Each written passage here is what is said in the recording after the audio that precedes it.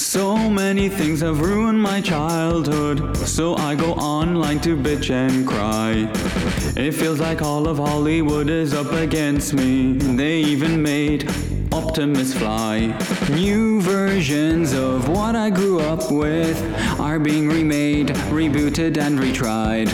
My adolescence is under attack now. I think that a part of me has died. Aliens, Predators, Marvel, DC, maybe it doesn't all quite stay. Okay, well, except maybe for that Jar Jar Binks. Could it be I've misunderstood? This podcast ruined my childhood.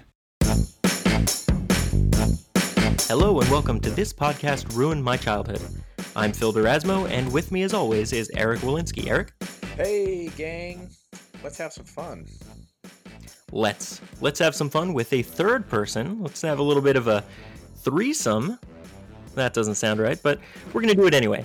We have a very special guest with us this week. Once again, joining us for the second time is Brad Jost from the Jurassic Park podcast. Brad, say hello to everybody out there. What's going on, everybody? Things are off to a very interesting start already. Yes, I can't wait to see where this one goes. We're going to genetically engineer a fourthsome, so it's going to be very interesting. Yeah, it kind of makes my little opening quip take on a whole new meaning. Hold on to your butts. Blue, stand down. Stand down. Hey! What did I just say? Delta, I see you. Back up. Okay. Good.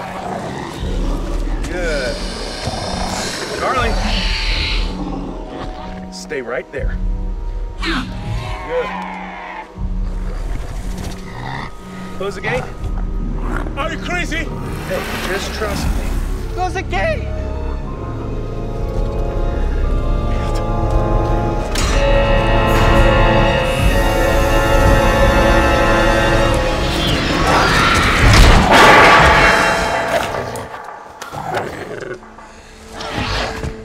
Told you listen, Buffy.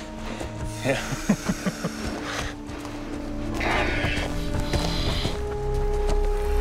You're the new guy, right? Yeah. You ever wonder why there was a job opening? Hey, don't ever turn your back to the cage.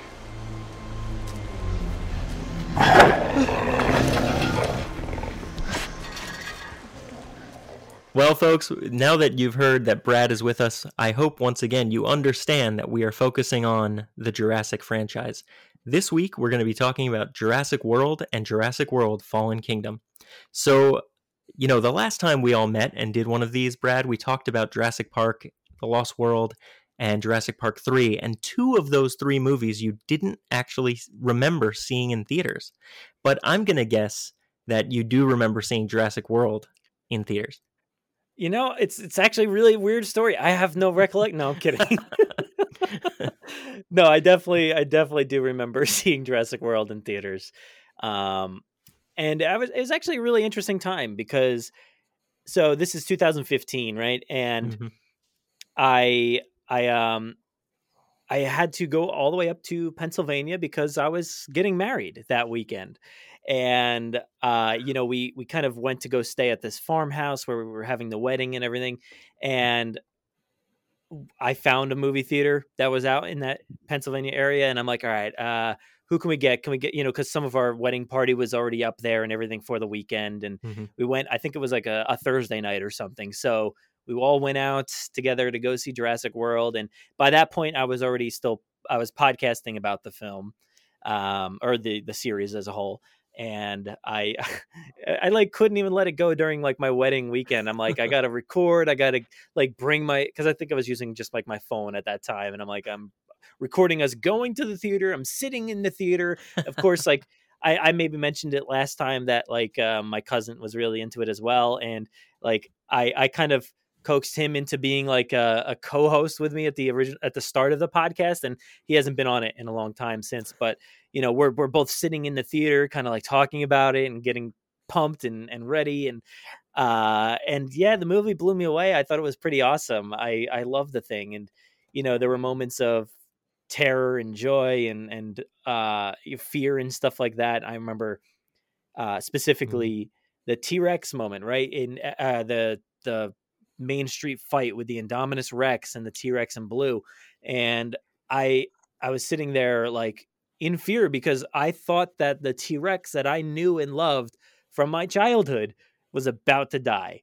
Mm-hmm. And we talked about this with Jurassic Park 3, and I mentioned like, oh, I didn't know why anybody cared about the Spinosaurus, killing a T-Rex, because it wasn't any T-Rex we all cared about. But in Jurassic World, this T-Rex is the same T-Rex from the first movie. So I did care about it. And I was horrified that it almost died, and it didn't, Yep. luckily. So all was good. And I absolutely love the movie. I think it's great. And yeah, I know it has its issues, and it's definitely a popcorn flick at times, but I love it. I think it's a lot of fun. Very nice. Eric? Well, yes, I had very vivid memories of seeing the first Jurassic Park and the second Jurassic Park. And then it's funny because I don't really remember seeing the third one in the theaters. And that's funny. It's a complete reversal of you, Brad.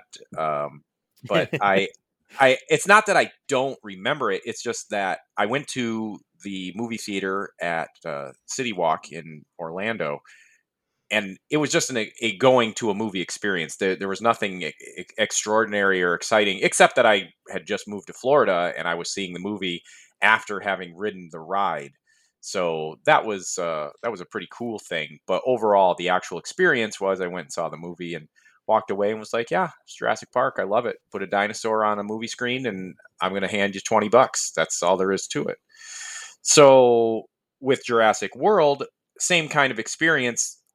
You had me at hello. I was in as soon as the movie came out, and it was just a day at the movies, and ultimately I liked it. I couldn't rave about it though, and we can get into that in a little bit. I just I kind of felt like the trailer gave me too much. And not even like peeks at the dinosaurs necessarily, because at this point, if you haven't seen a Jurassic Park movie being an adult, this is not probably going to be your first film you're going to see. You've probably already seen the other ones. As a kid, this might be your first film.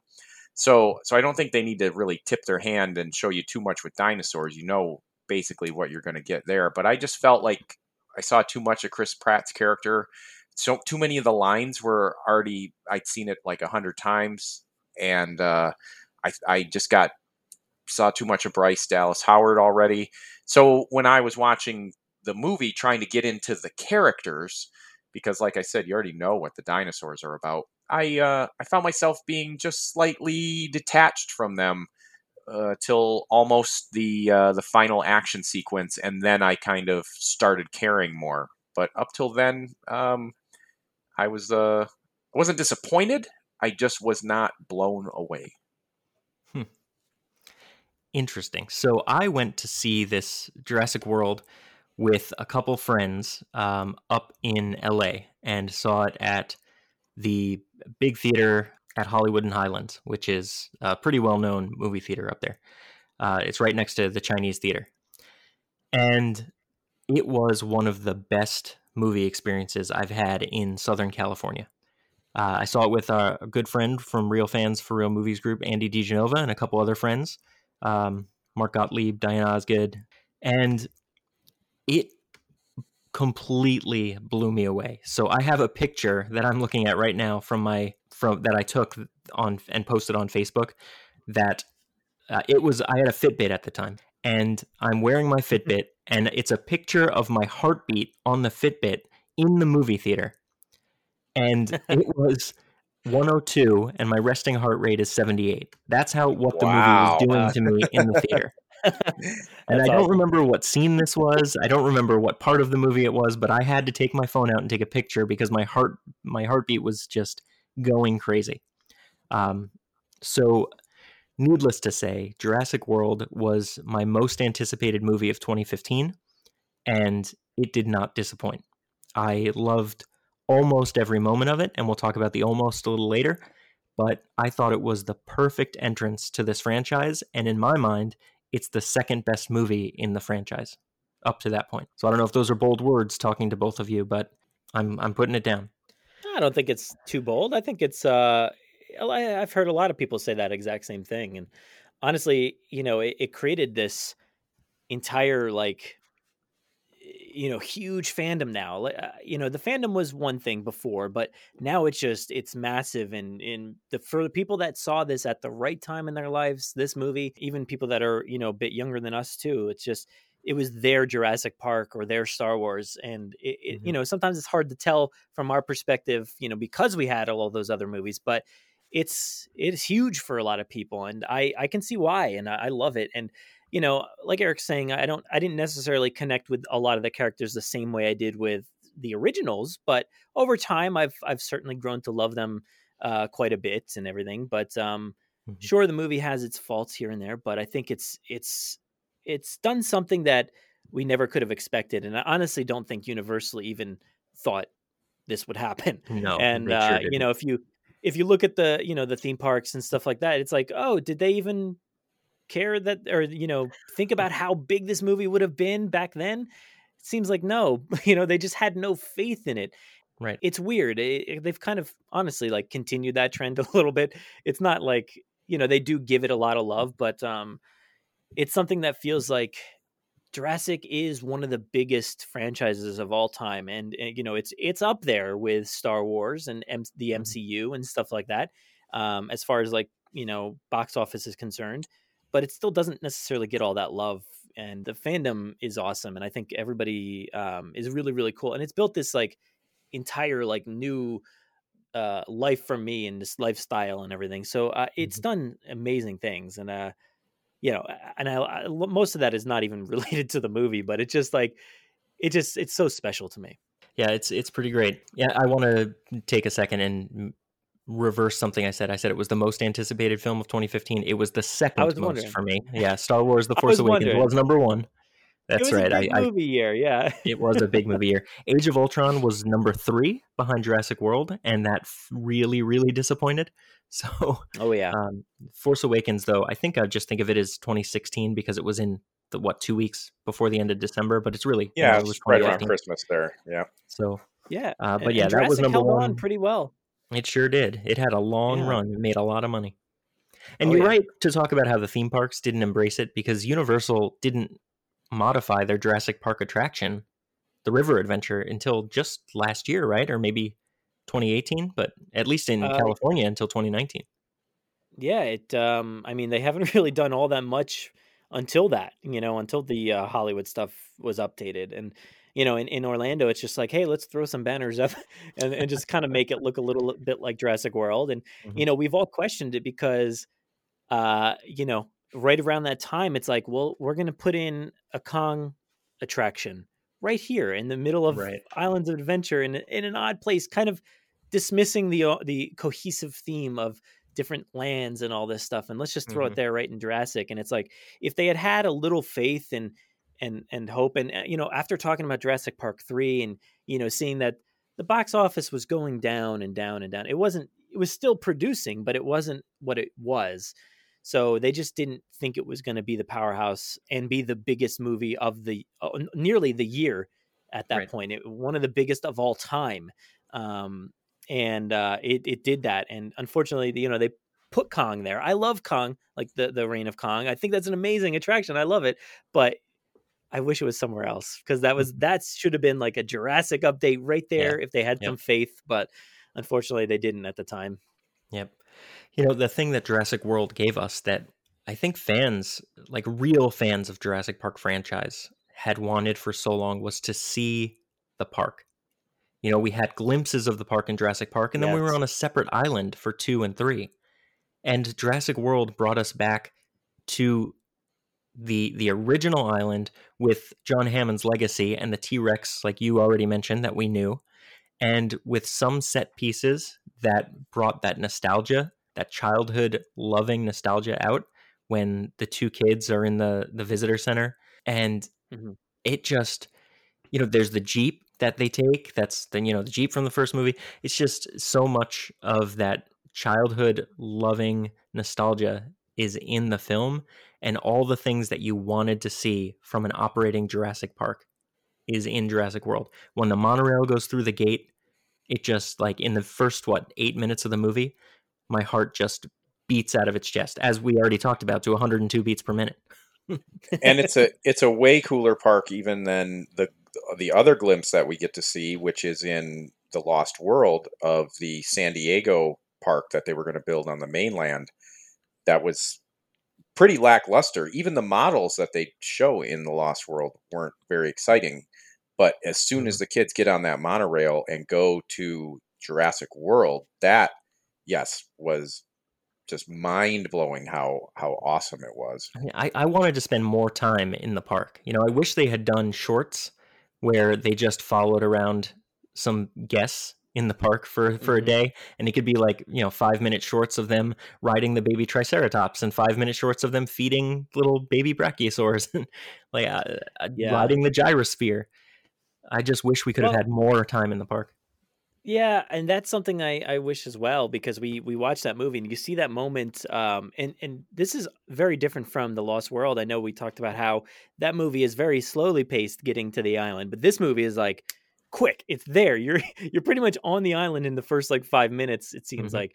And just that moment where you hear this Jurassic Park music swell and the doors open on the hotel room and the camera just flies across the lagoon, and you get this glimpse of what a truly operating Jurassic Park is, would have been. And it's amazing to see that all. And you do see all these glimpses of hotels and different sections of the park, and there's a water park in one area, and there's so much stuff that you just don't see. And it is disappointing on that level, because they focus on such a small amount of the actual park. You basically stick to Main Street and a few other little paddocks here and there. Yep. So you don't really get a huge sense of the island. And even in the sequel, you don't get a huge sense of that outside of those areas. But good thing is we do have Camp Cretaceous coming for Netflix. And, it's an animated series, but, it ties in and it's supposed to, I guess, be canon. So you will get a glimpse at a lot of those extra, parts of the park. So I'm very, very excited about that. Yeah, I'll be watching that with my daughter for sure. Yeah. It's interesting that you bring up to the quickness to which they just get to it, which is like we said about the Lost World in that podcast, where there is a lot of time at the beginning before you actually get to the island. And I think that's the balance that these Jurassic Park movies need to walk, because like I said, at this point, you already know the dinosaurs. You know what you're getting there. You're ready for some great dinosaur action. But I think unless you really connect and care about the characters that are being terrorized and or saving the day, the movie, I think that's what kind of makes it a success or a failure ultimately, because you'll never beat that initial connection of Alan Grant and Ian Malcolm and Ellie Sattler and all of them from the first one. Then the second one, you got to kind of meet the team again, and that's where I think it kind of slows down. Third one, again, the action is pretty much immediate, because you're already like Alan Grant. This time he's got a buddy, and then he's with these people who are clearly not who they say they are, but we'll find that out later. And then with this one, I don't know. I didn't connect with the characters right away. For as cool as that park looked and everything about that, we're finally getting to see the Jurassic Park, I felt like it wasn't, it kind of lacked some of the fun of Jurassic Park, like when you meet Alan Grant and on site, and he's kind of playful yet serious with the little boy, and you find out who Alan is in that moment. And I just think with Chris Pratt's character, and maybe it's because like I said, I'd seen it a million times on TV, hearing him do, animal instincts, they hunt, they eat, they mate. I'm like, oh, I already heard this. Give me something fresh. And then I just didn't really, really get it. It's funny that you bring that up, though, because I rewatched Jurassic World and Fallen Kingdom today to be ready for this. And Jurassic World, Brad was right. We get to the island right away. It's within the first 7 minutes that they're on the boat going to the island. But then we don't meet Claire for another 4 minutes. So at the 11-minute mark, we meet Claire. and she's one of our main characters. And then she talks to Mizrani, and then we go see the Indominus cage. We don't get to Chris Pratt's character for probably 20-ish, 25 minutes. And that's a really long time to get to your male lead in a movie like this. I definitely see how you're saying the connection is lacking. But you're right, 25 minutes. It's about 20 to 25 minutes in before we meet him. And I think that's why I didn't feel that connection, is because I spent too much time with the kids and Claire. And, the kids right away, I didn't care that their parents were getting divorced. That didn't add anything to the film to me. And then they get put, I think it would have just been more interesting if they would have just really played up how exciting their aunt is, but then she turns out to be this dud. But even that just doesn't quite make sense, because I think they already know what they're getting with their Aunt Claire, who works with the dinosaurs. I don't know. I think they just could have done that whole beginning a little differently, and I just couldn't connect. And then when you finally get to meet Chris Pratt, it just was like, okay, I'm already not bored. Bored isn't the right word, but what were your thoughts on that, Brad? How did you feel? Well, What was your connection? I think I connected pretty well. Maybe it has to do with back in probably around 2000, 2001, around the time when I was dissatisfied with Jurassic Park 3. My sister was actually in an off-Broadway play with Bryce Dallas Howard. So I had this connection where I was like, oh, like this is awesome. Like somebody that I said hi to, and I kind of like met offhand, through my sister's Broadway play. I mean, she was only like 8 or something at that time, but Bryce, around-ish the same age. So it was like, it felt really cool to have somebody you've seen before be a part of this franchise. And I will say about the whole family structure and everything, it plays such a major role in every movie that is, outside of the dinosaurs, these are really movies about families and connections and relationships and stuff. You talk about Grant and Ellie and the whole kid dynamic and, trying to build a family. And then The Lost World is an interesting one with Kelly Malcolm and Ian Malcolm. And then also the fact that the T-Rex family, they're trying to get back to their child. Even Jurassic Park 3, I mean, you talk about Allie and Ellen. Did I say that right? Alan and Ellie. I think I said it all backwards. Yeah. Them breaking up, and then the raptors trying to get back to their eggs and stuff. And then Jurassic World, it introduces, a new family and a new dynamic. And you mentioned the divorce thing. And a lot of people have put so much weight on that. And I don't really put a ton of weight on that, just because if you go back to Jurassic Park, there is a throwaway line that like, oh, we're investing all this money and Hammond can't even bother to see me when Donald Gennaro goes to the Dominican Republic to see the amber mine. And he's like, well, Hammond had to leave early. His daughter's getting a divorce. And that's it. That's all you know about that. Yep. So it's a throwaway line as well. And it just, then all of a sudden the kids show up to the island by themselves. It's the same exact scenario. The kids are there as a distraction to get them away from the divorce settlement. And that's exactly what happens in this movie too. It's like, let's get the kids out of here. We have to handle this. We have to take care of stuff. And I don't put as much weight on it, What you're saying is that Colin Trevorrow pulled a J.J. Abrams. Yeah. Oh yeah. I mean, look, 2015 was heavy on nostalgia, right? I mean, it was all about throwing it back and trying to be the past, and trying to make you remember things and feel things. It just felt bulky to throw that in there. I get the connection, and of course with the family, and you didn't mention too, even in 3, the whole reason that movie happens is because it's 2 parents looking for their child that they lost. So true. Again, the family connection. You're right. I really try to forget about the Kirbys, Yep. But you're right. The family element, it's huge. It's just, I don't know if you need an excuse to send your kids to a dinosaur island, though.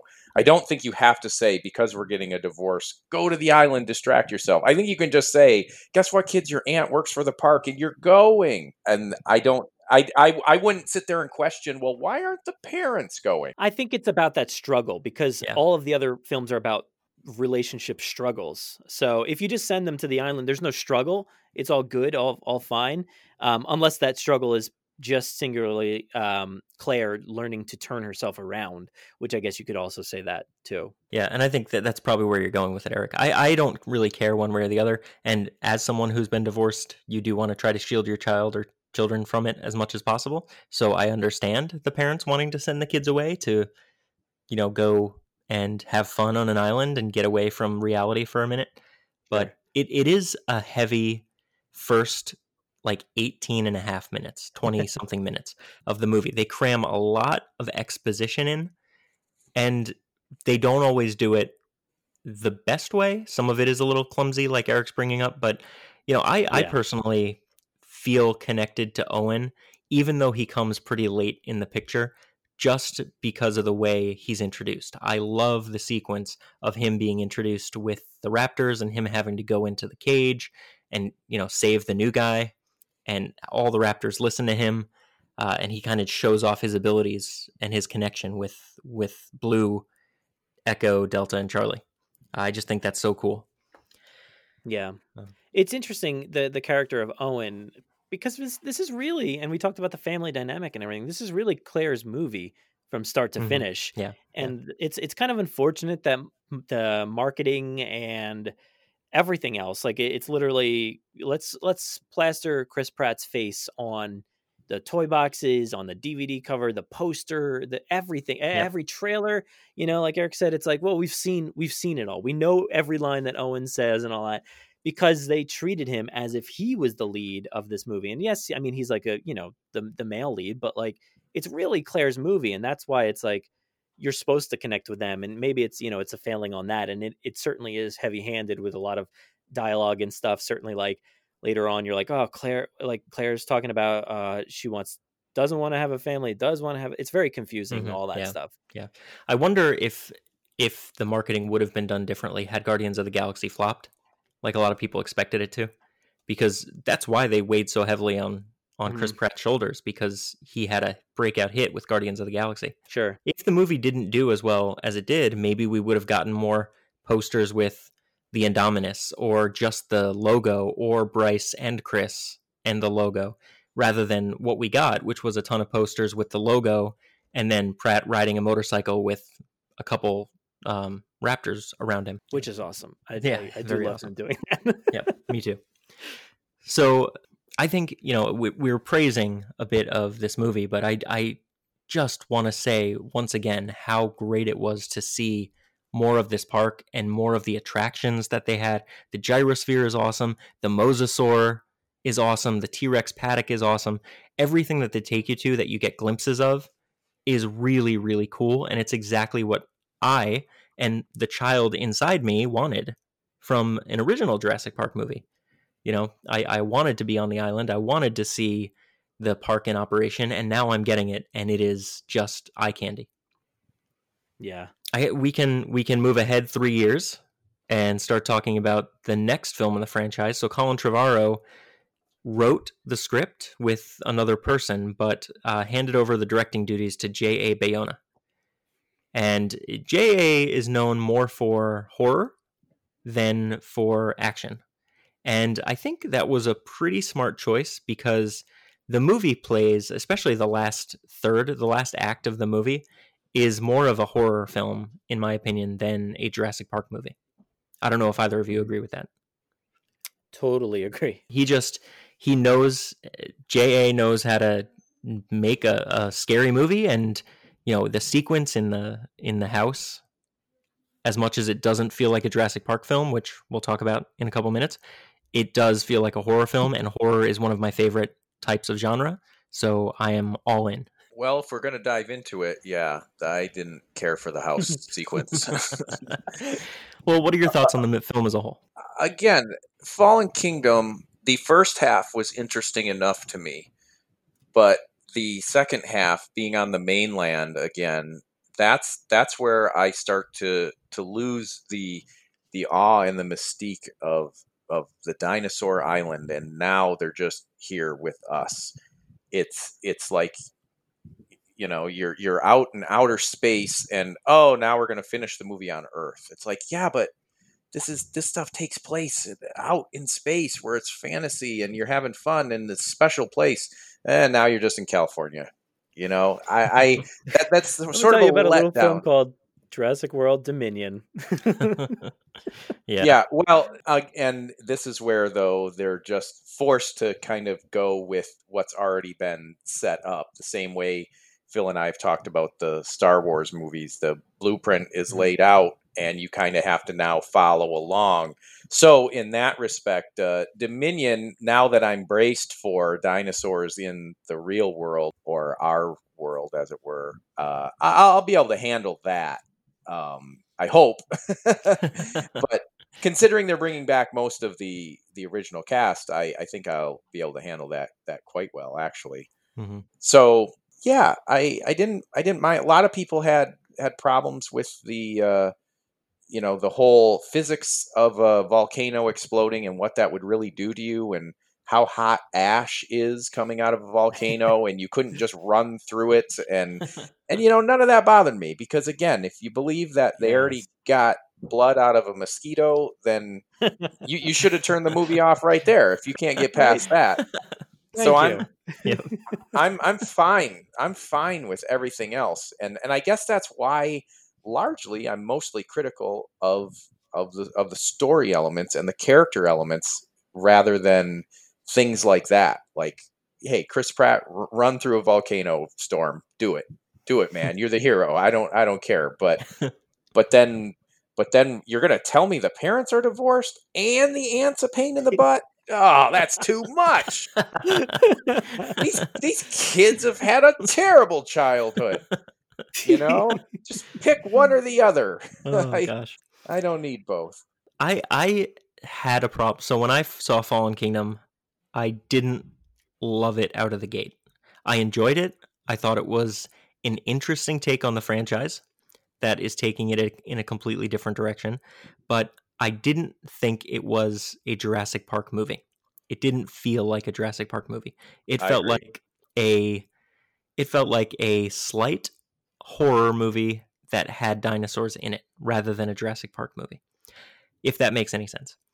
Oh, totally. That's why, like I said, the part on the island at the beginning felt Jurassic Park-ish, Mhm. but then that whole second half, it just takes you out of it somehow. I don't know. I Yeah, think even that though, one of the big criticisms I had when I first saw the movie was that they didn't spend enough time on the island. And I understand why it took so long to get there, because they did have to set it all up for us to get to the island.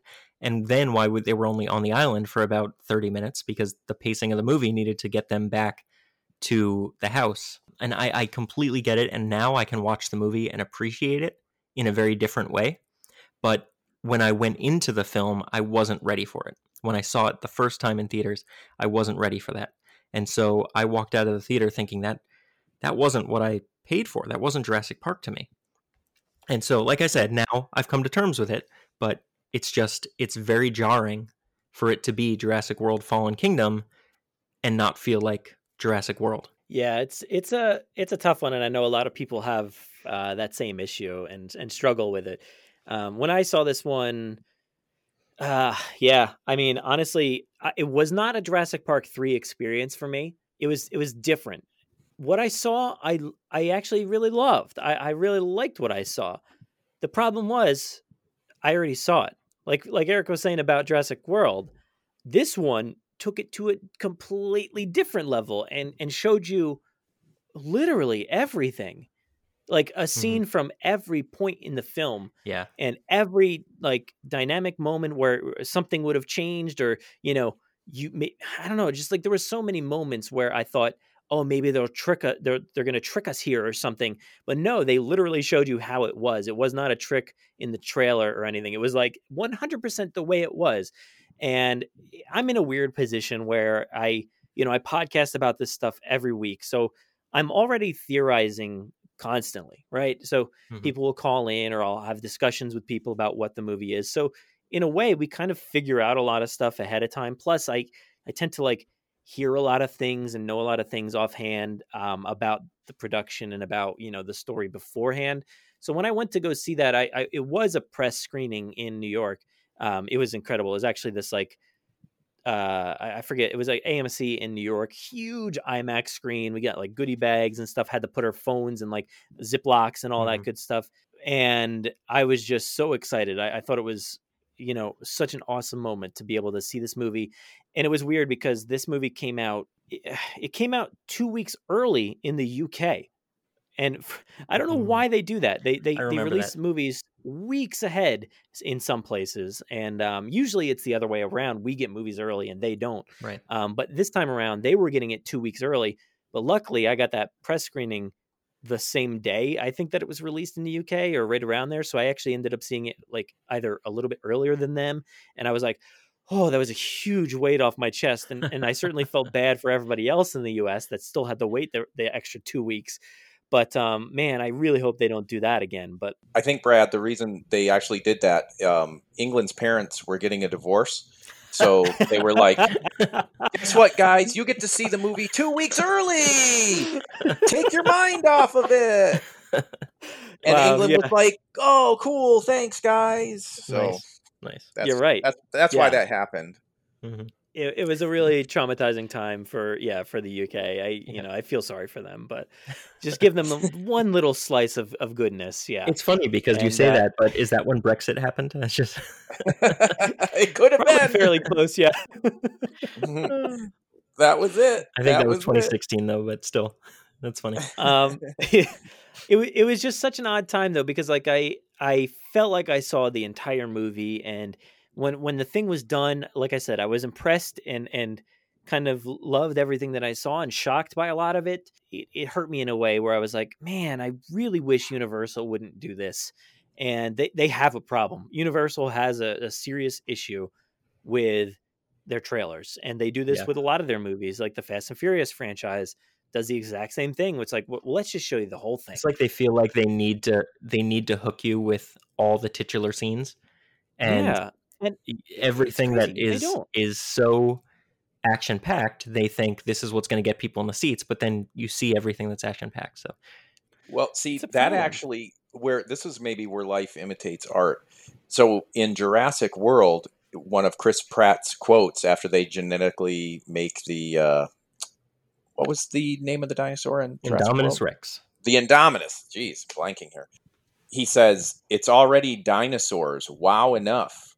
Yeah. Right? That's his line. So now in Fallen Kingdom, it's almost like, again, life imitates art. They tried to go bigger and crazier, and what can we do to really get people engaged in this? And you should have already just said it's already dinosaurs. Wow, enough. But instead, they build this whole underground dinosaur auction because there's a weapon where you can point a gun at somebody and a dinosaur will kill them. And it's already been made fun of. This isn't my original observation here, even though I did think it in the movie, which was, you've already got a gun. Why do you need the dinosaur? If I've got to point a gun at somebody and then wait for a dinosaur to attack them, I've already kind of got the guy in my scopes. I don't know why I can't. And so I think that's where the movie tried to go, like, look what you could do with a dinosaur, attack dinosaurs. And I think that was kind of a swing and a miss a little bit when you step back and really think of it. Yeah. It's interesting. Yeah, it's something that was set up in Jurassic World. Like, they have that conversation with Owen and Vic Hoskins, Vincent D'Onofrio in that movie. He, talked about trying to spare lives and, not put boots on the ground. So instead you send the dinosaurs in to eat the bad guys, belt buckle and all. And yeah, I mean, it's a strange theory for sure, but it's honestly not that off, from historically speaking, kind of humans have been doing that for years, putting animals into these situations, big ones, small ones. Even today, we still put dogs into situations to go figure out things ahead of us. And I think that's kind of what they were leaning on. And, having them get the bad guys before they actually get in there and take out what they need to take out. But it's kind of clunky, but I get what they're trying to do. It's what we would do. If honestly, if this really happened in real life, if they cloned dinosaurs, someone in the government would say, how do we weaponize them? And that's just the way it is. That's the way For sure. unfortunately, our country works right now. And I totally get that. I get that we use animals in that way. It's just the fact that he's literally standing in the same room with the gun. Yeah. And sure, maybe there's you fly drones a and stuff, drone over the target, but you still have to get the dinosaur there. And it just seems like a really long way to go around. Like, how do you even transport that? You'd have to fly it in. Mhm. Humans would have to still fly it in, put it in the ground, keep it busy until you point the laser. And how close do you have to get the dinosaur to the laser to see the target? I mean, people are going to see a helicopter coming in with a T-Rex hanging out of the side. And it's like the T-Rex is going to be like, Alan, are we at the drop zone? I mean, and I might be picking this apart more than it needs to be. It's just those are the kind of things that, to again quote Chris Pratt, it's already dinosaurs enough. Wow, enough. Mhm. I'm already good with the concept, and I get that you're trying to do something fresh, but I think they just went a little too far. Yeah. It's funny. I didn't even think about that with the laser, because I think about it in the terms that the military is used now, where they use a lot of drones. And I was just thinking, oh, you just put dinosaurs on the ground and you keep letting it follow this laser that you're flying around with a drone, and then eventually you kill some bad guys. But the fact that they're auctioning them off to the highest bidder, I do like the line in there that B.D. Wong's character says, which is they'll make their own. Because I don't know if that's going to set up Dominion, or if that's, even just a throwaway line. But if you do give this technology, which is a lab-made genetically engineered dinosaur, another government's going to take it and pick it apart and figure out how to do it themselves. Yeah. And I mean, honestly, it's been set up. It's literally the first thing that happens in Jurassic Park is the setup of that movie. It's let's have this other company, which they actually don't name in Jurassic Park. It's named in the novel. And, Right. Dodgson, is part of Biosyn, and Biosyn will play a part in the future of the movies.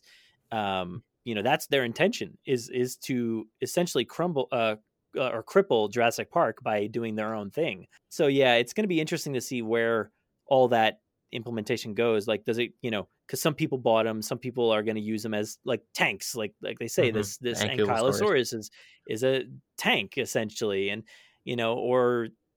but who knows what the other the other dinosaurs are going to be used for. So I'm really interested to see. And then you have obviously all the ones that are out in the wild, but I really appreciate this movie for the risks that it tried to take. I don't put too much stock into the military stuff, because I'm more invested in the rest of the ongoing story. And for instance, like the huge risk that they took that we didn't even talk about yet is the fact that they introduce human cloning. And you beat me to it, Brad. That was going to be my next thing. I was going to ask you about it. No, that's good. That's good. The big takeaway from this film isn't about the dinosaurs. It's about, what's her name? Maggie? Not Maggie. Maisie. Maisie. The big takeaway is Maisie, that she's a clone of her mother, and she is seemingly a perfect replica. Well, actually, she's a clone of herself. Well, that's true. That's true. Not her mother, right? Yeah, clone of herself. So yeah, that's all kind of, again, another thing that's very confusing, and maybe we'll get some answers later on. But first off, they introduce like a partner to John Hammond, which you never heard about before. It's like, let's retcon it a little bit and just say that he had a partner that had a fallout with Hammond, and we don't know why or what it was. Well, I mean, I guess we can say that it was the cloning, probably, right. But they do mention that. Yeah, but like, I like that they introduced this new family dynamic and family issues and all that cool stuff. And the cloning thing, it feels so Michael Crichton to me. Everything about this setup with the human cloning, it really feels like Michael Crichton. And sure, it's like this Crichton set inside of a monster movie, set inside of an action movie, like a Jason Bourne movie or something. Because like it's all over the place at the end for sure. But I just love that cloning aspect. It feels very Michael Crichton. And I mentioned Jason Bourne. I just got to say, I love how randomly in the auction sequence, Chris Pratt just becomes like either like a James Bond, a Jason Bourne, or Indiana Jones. It feels like an Indiana Jones moment because he's just Yeah. making it up as he goes along, just punching it. I love that so much. Mm-hmm. And sure, it's not Jurassic whatsoever. Nothing about that is Jurassic. Nothing about the horror movie aspect is Jurassic, but it's cool. I don't care. I love it. I love how that changes it up. And honestly, like how many times can we just like go back to an island and do Sure. a thing and create a new park and all this stuff? So it's a risk they had to kind of take, and I give them some credit for doing so, because it's dramatic to like say, let's start cloning humans. Even though they kind of do allude to it in Jurassic Park. John Hammond's like, hello John, hello Yeah. John. He's cloning himself, so it's a nice little throwback. Yeah. That's another thing you brought up that I had a problem with, that there was the silent partner, or not silent partner, but there was this partner that we've never heard about, that we're now focusing the movie around his family in this film. I did walk away out of the theater saying, what was that? Come on. All retcon. But like, like I said before, I've come to terms with a lot of this film, and I actually like it a lot better than when I left the theater after seeing it a couple times at home. And I will tell you, the most devastating sequence in any Jurassic film is when the Brachiosaur walks out onto the dock and the volcano has erupted, and the smoke and flames and everything are engulfing that Brachiosaur as it rears up and does its trumpet call, and it just falls down. It is heartbreaking. Yeah. And it was a really strong way to send off the island, so that we now know, we'll never go back there. No matter what happens with the franchise, no matter what happens in the Jurassic lore, we won't go back to that island in future films unless it's a prequel. Yeah, it's so just, it's heart-wrenching. You're seeing that Brachiosaurus strike the same pose. Mm-hmm. You hear like a more melancholy version of the Jurassic Park theme underneath that moment, and it's just so brutal. I can't, like, nearly shed a tear every time. Yep, me too. Don't hate me, guys. I roll my eyes. Oh. There are no tears. Oh, I feel it. Especially Giacchino's score in both Jurassic World and Fallen Kingdom is awesome.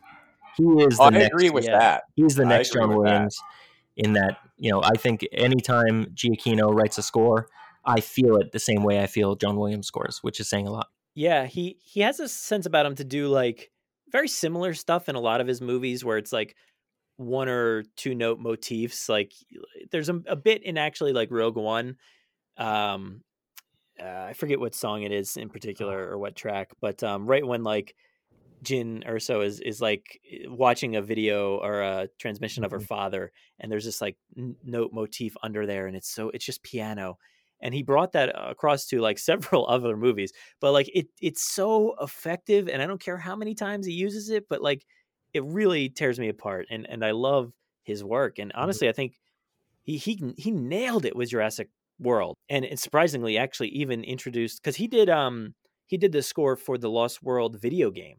Yes, he did. Back in 97. So he actually brought one of those motifs, it was a raptor motif, into Jurassic World, which was incredible to hear. And what he did, I think, in Fallen Kingdom was even better somehow than what he did. He was channeling, these horror movies of the past, and it really truly feels like a horror film score.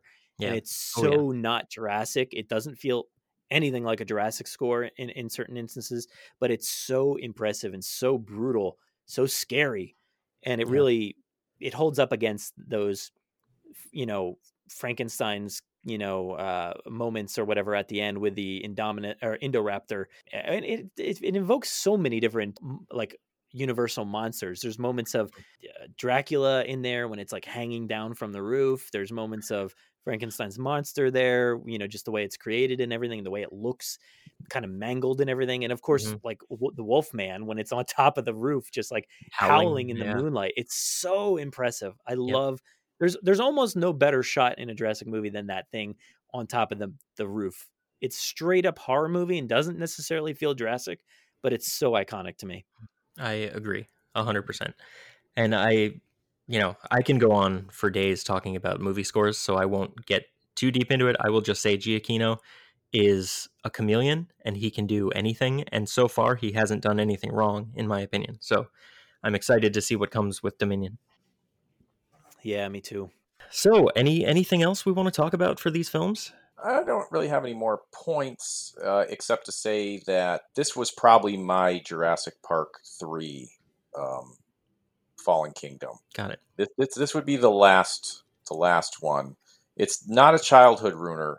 It just, as you guys were saying, as I've said, it's just such a departure that it just didn't strike a chord with me. I didn't really believe in the setup. I liked the island stuff, was cool, was great action, but I didn't buy into the underground dinosaur auction, and it just didn't grab me. I didn't even feel the same chemistry of Chris Pratt and Bryce Dallas Howard in this one as I did in the other one. Like, I kind of believed them at the end of the Jurassic World, and I thought, okay, if they keep making movies, I could get into this. But then I didn't like that we already had they dated off screen and then they broke up, and then now we're getting back together on screen and we're just watching them re-find each other again. And when we talk about any of these movies, anything being made now, there's just so much content out there in general. And I agree, because you said that they've got to do something different. How many times can they go to the island? I agree.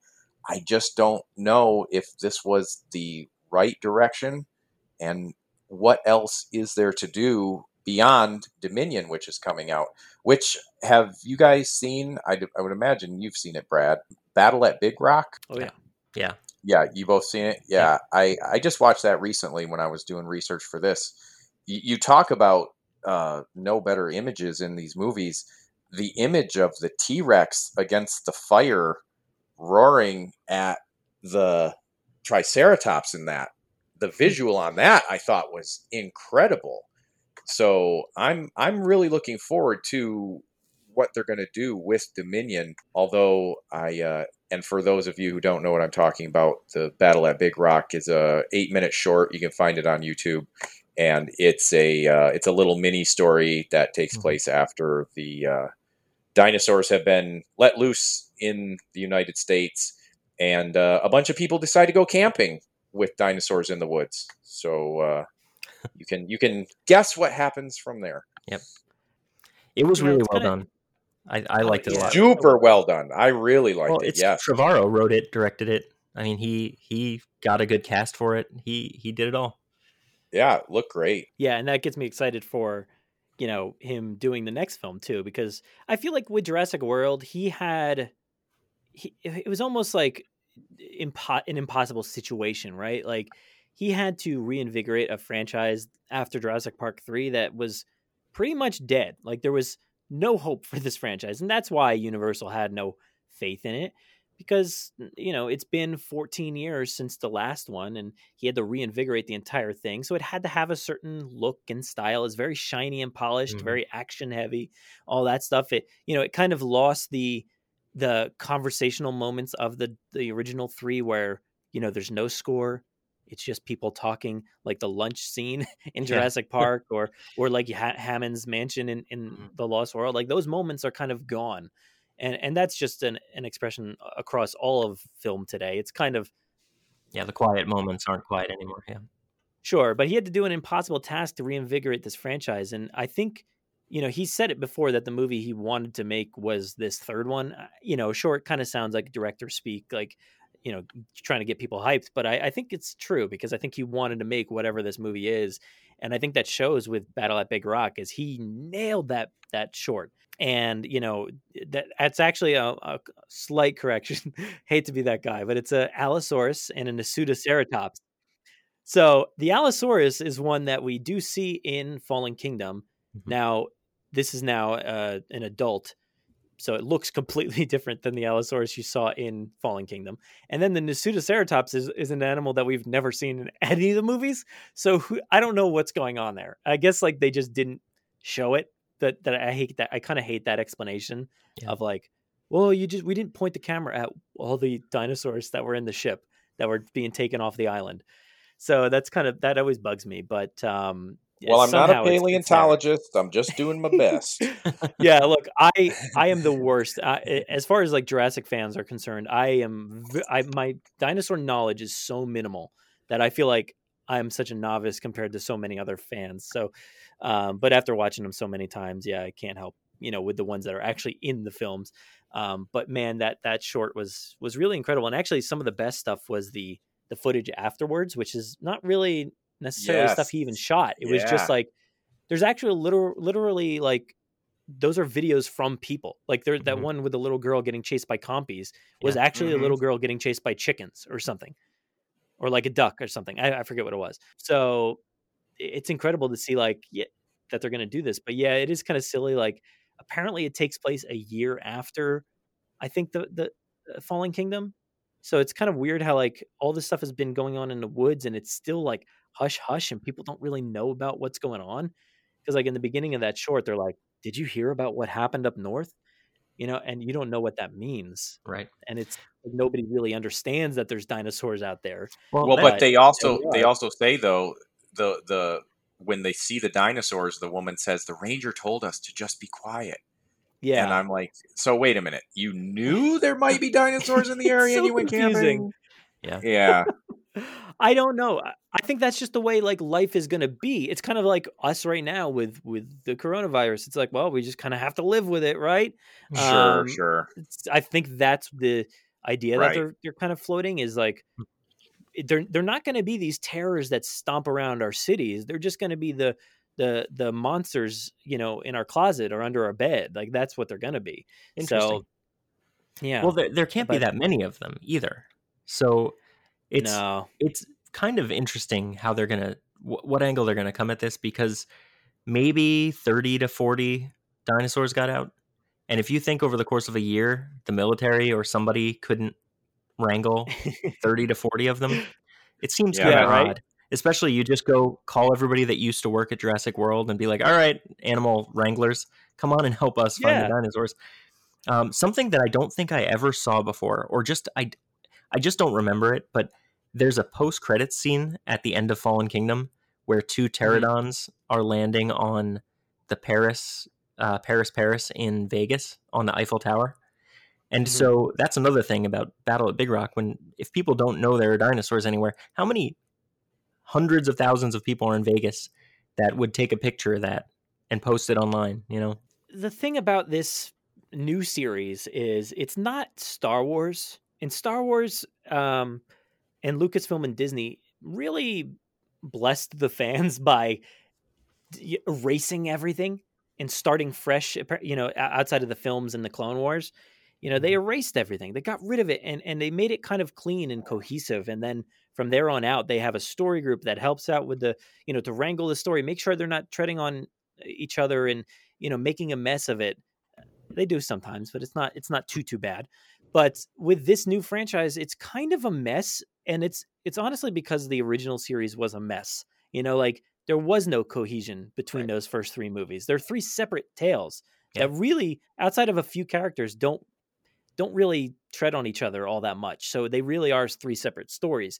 So now they're like, well, let's make three more movies here and try to make a cohesive universe. Real And it trilogy. just Yeah. doesn't really, it just doesn't really work all that much. And like all these little things, like you're talking about the pteranodons and like when do things take place? I have no clue. It's all so confusing. That is a big struggle, I think, for a lot of Jurassic fans these days is the canon. And then you have Colin Trevorrow, who likes to coin the term soft canon, which is not a thing. It's either canon or not. Like there's no in between. Like Right. you It don't have it in can't be. between. Uh, You can pull Soft things cannon. from things that are not canon. Like if it's the video game. There's a video game from Telltale called Jurassic Park the game, and there's things in that video game that have now been dismissed because of what happened in Jurassic World. In the video game, the visitor center from the original movie was smashed apart by a T-Rex, and when you go to Jurassic World, that obviously isn't the case, right? Right. So that's It's not smashed canon. apart by Indominus. Yeah, exactly. So Colin likes to say that it's soft canon, which is just a very, very confusing thing for people. and I don't agree with soft canon, but it's just this weird dynamic where we don't really know what the full through line is with all these movies, and I'm not even I'm going to tempt you guys to go. And I don't know if you've done it already, but there are motion comics. I don't know if you've seen these, but these are for uh, Jurassic World. They're kind of like a setup to Battle at Big Rock, but they came out way after Battle at Big Rock, and they're just slightly animated comics that are just, on YouTube, and there's maybe 4 of them, I think, and it just ends abruptly, and they're not very well done, I gotta say. And they just make everything even more confusing. Okay. So Well, I'm definitely going to check those it's out. very frustrating. So the thing that like kind of ruins things for me these days is the fact that I have to continually like battle with this canon that nearly doesn't exist. And at the end of the day, I kind of just say to myself, it doesn't matter. There is no canon. Like it's just a mess as it is. So, take it for what it is and don't get too bogged down in all the messy details. Like the Pteranodon, like honestly, the Pteranodons in the end of the Lost World are flying around free, That's right? true. Yeah. But then in Jurassic Park 3, they're in a cage, and then we make a point to show that they're out of the cage again, flying somewhere. Yeah. So none of this makes any sense, Nope. right? So it's all very confusing. So that's a big struggle for me these days. All right. So, with that being said, did it ruin your childhood? No. Look, and I said I had struggles with Fallen Kingdom, but I love that movie so much, and it's probably my third favorite one Mhm. at this point. I love both aspects. I love the fact that it takes a drastic turn. It's an action movie in the first half, and then it's a horror movie in the second half. I love that dynamic, and obviously I love Jurassic World. So none of those two things ruined anything for me. And if anything, they just made everything better for me. It created a fandom that would never have existed otherwise. We all kind of, we're doing our own thing and talking with some fans, but it wasn't really a huge fandom. And I've been able to do things that I never would have been able to do, like, get samples from Mattel or speak with creators or, actors or whoever, and get a chance to be invited to go see Jurassic World live tour, which is, should have been a canon material, but for some But reason is not. Colin's like, it's soft canon. So, to get to the chance to do things like that, to be invited to Toy Fair, it's really astonishing. And I just love the fact that this franchise exists still, and it's continuing, and apparently has no end in sight. So I guess I'm going to be podcasting for a very long time. So yeah, I got a lot ahead of me. Well, we're lucky for that. We're very lucky for that. Eric, did Fallen Kingdom or Jurassic World ruin your childhood? No, they come very far from being childhood ruiners. Just like I said, you put dinosaurs on the big screen. I'm going to pay you to let me in so I can watch it. I just love this stuff. I eat it up. I can't really get on board with this last one, Fallen Kingdom. If I'm going to rank them, the original goes first, and then Jurassic World and Lost World, depending on my mood, will swing between 2 and 3. Sometimes I'll say Lost World's second favorite, sometimes it's third favorite, and then 3, and then this last one. But despite all of that, I cannot say it ruined my childhood. That's good to hear. Same with me. These movies just enhance my childhood. I have talked in the past about how Jurassic Park was very formative in my teen years, and Jurassic World really brought a lot of those feelings back. I truly do think Jurassic World is the second best film in the franchise, and I don't think I would be going too far out on a limb to say that Fallen Kingdom might actually rank number 3 for me, just barely ahead of The Lost World. And I think the same kind of things you said, Brad, about the first half being action, the second half being horror. Horror is such a big part of my movie fandom that the fact that I got a Jurassic Park movie that's so different than anything we've had before and feels like a horror movie just kind of catapults it a little bit higher. So they didn't ruin my childhood, and they've only enhanced it and made me even more of a fervent fan, waiting for I guess the finale in this next trilogy, and we'll see what happens after that. So, Brad, I want to thank you again for joining us, but can you share where other people can find you outside of this podcast? Sure. You can follow us on Twitter at Jurassic Park Pod and myself at Brad Jost. Certainly go to our website, JurassicParkPodcast.com. Everything's there. You can find all of our links to the podcast, wherever it is, our YouTube channel and everything. We have so much content on there. So definitely go check it out. We're new stuff just constantly spitting out every week, every day sometimes. It's kind of crazy. But yeah, we're busy over here. So come check us out. Thank you. Eric? You can find me on my other podcast, Everything, Anything, and Nothing Really, available on iTunes, Podbean, YouTube, wherever fine podcasts are sold. And for me, you can follow me on Twitter, Instagram, or TikTok at Fildimo, Fildimo.